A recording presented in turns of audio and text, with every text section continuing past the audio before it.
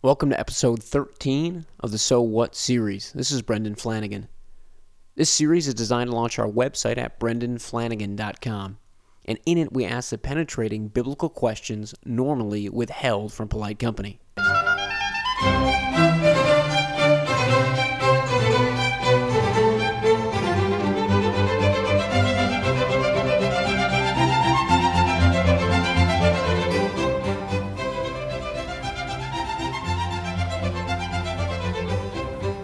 This month, Pope Francis announced his decision to consider married men for ordination as a type of pseudo-priest for service to the Roman Catholic faithful.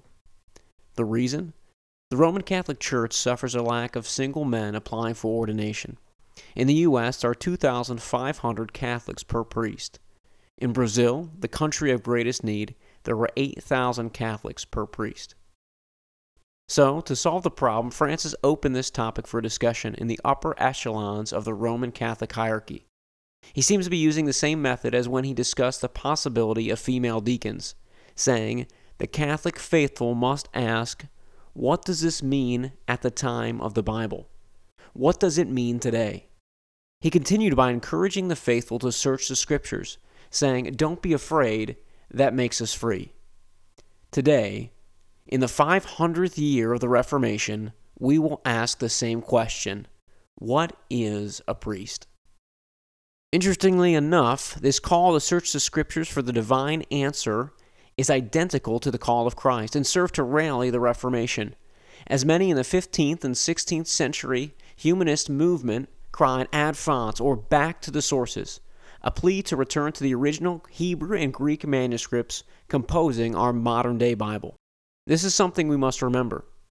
The church did not decide the Scriptures. They were written long before, circulated among believers for hundreds of years before the church collected these known documents and placed them into the canon. So let's go back to the Scriptures, the fountainhead of true meaning, and discover the purpose of the priesthood. Then we may understand how such an institution fits into the modern church. The priesthood is first explicitly defined in the time of Moses. Men have offered sacrifices since the fall of Adam and Eve in the garden. But God first instituted the priesthood in relation to his covenant with Israel. In Leviticus chapter 10, verses 8 through 11, we read of the first ordination and the duty of the priests. Then the Lord spoke to Aaron, saying, do not drink wine or strong drink, neither you nor your sons with you, when you come into the tent of meeting, so that you will not die. It is a perpetual statute throughout your generations, and so as to make a distinction between the holy and the profane, and between the unclean and the clean, and so as to teach the sons of Israel all the statutes which the Lord has spoken to them through Moses. Quite simply, priests have two primary roles. They are called to offer sacrifices and teach the people. The sacrifice serves as the object lesson to the scriptural teaching. The word priest literally means one who sacrifices, and is often used to present both Jewish and pagan priests. What identifies one as a priest is the act of sacrifice. What identifies one's belief is what they teach. Roman Catholic priests also sacrifice. The Catholic Catechism is clear on this subject regarding the Eucharist, stating this: the sacrifice of Christ and the sacrifice of the Eucharist are one single sacrifice. The victim is one and the same. The same now offers through the ministry of priests, who then offered himself on the cross. Only the manner of offering is different. And since in this divine sacrifice, which is celebrated in the Mass, the same Christ who offered himself once in a bloody manner on the altar of the cross is contained and is offered in an unbloody manner in the Eucharist.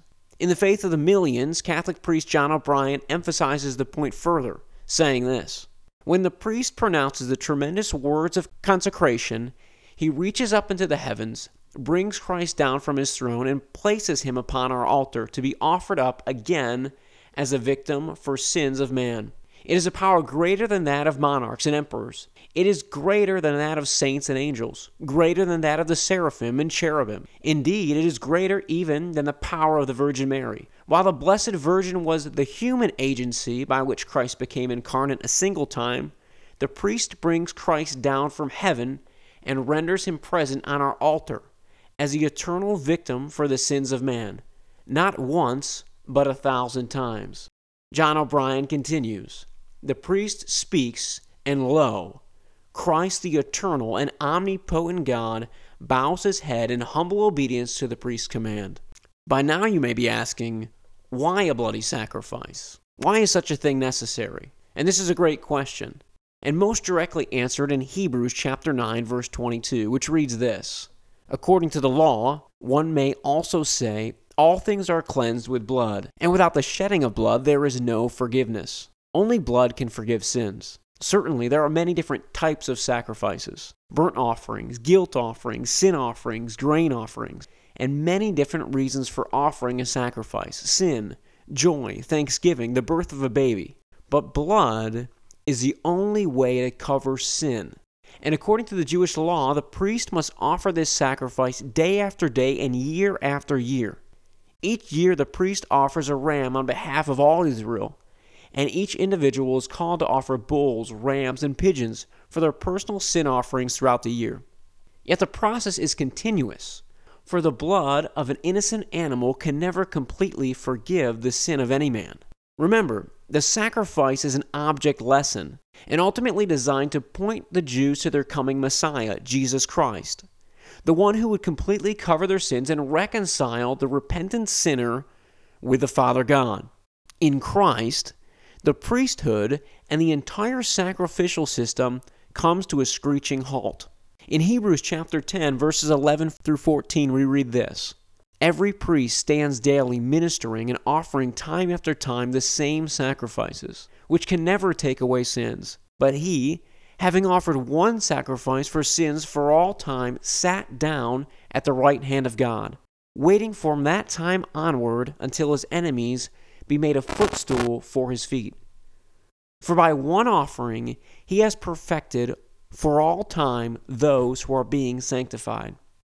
The death and resurrection of Jesus Christ fulfills the priesthood of old and places the entire system on hold until his return. He is the sacrifice once and for all.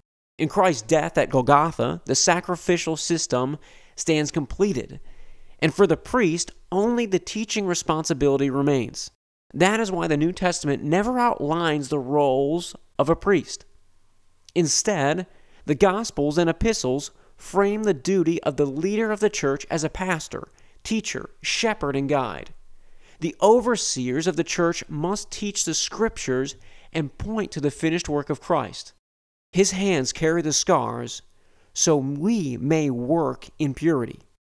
Yet the Apostle Peter calls all believers members of a chosen race, a royal priesthood, and a holy nation. So we are to offer a type of sacrifice. All believers now hold the office of priest. But our sacrifice is not one of immolation, but emulation, not in blood, but in service. We must sacrifice our lives by living like Jesus Christ. Paul calls all believers to present your bodies a living and holy sacrifice, acceptable to God, which is your spiritual service of worship. The living host no longer remains locked in a tabernacle or hidden behind an altar. Now the Spirit of Christ lives within all who believe in him. His sacrifice voids the work of any priest. His death nullifies the hope of any who depend upon the hands of men. All who attempt to recommission his sacrifice undermine his past work and desire his crown. The sacrifice of Christ is a past event and presently sufficient to cover the sins of those who believe in him. He alone transforms the modern-day believer into an everyday priest. Thank you for joining us for episode 13 of the So What series. This is Brendan Flanagan. You can listen to this podcast and others like it at brendanflanagan.com. Until next time, may you take courage in Christ.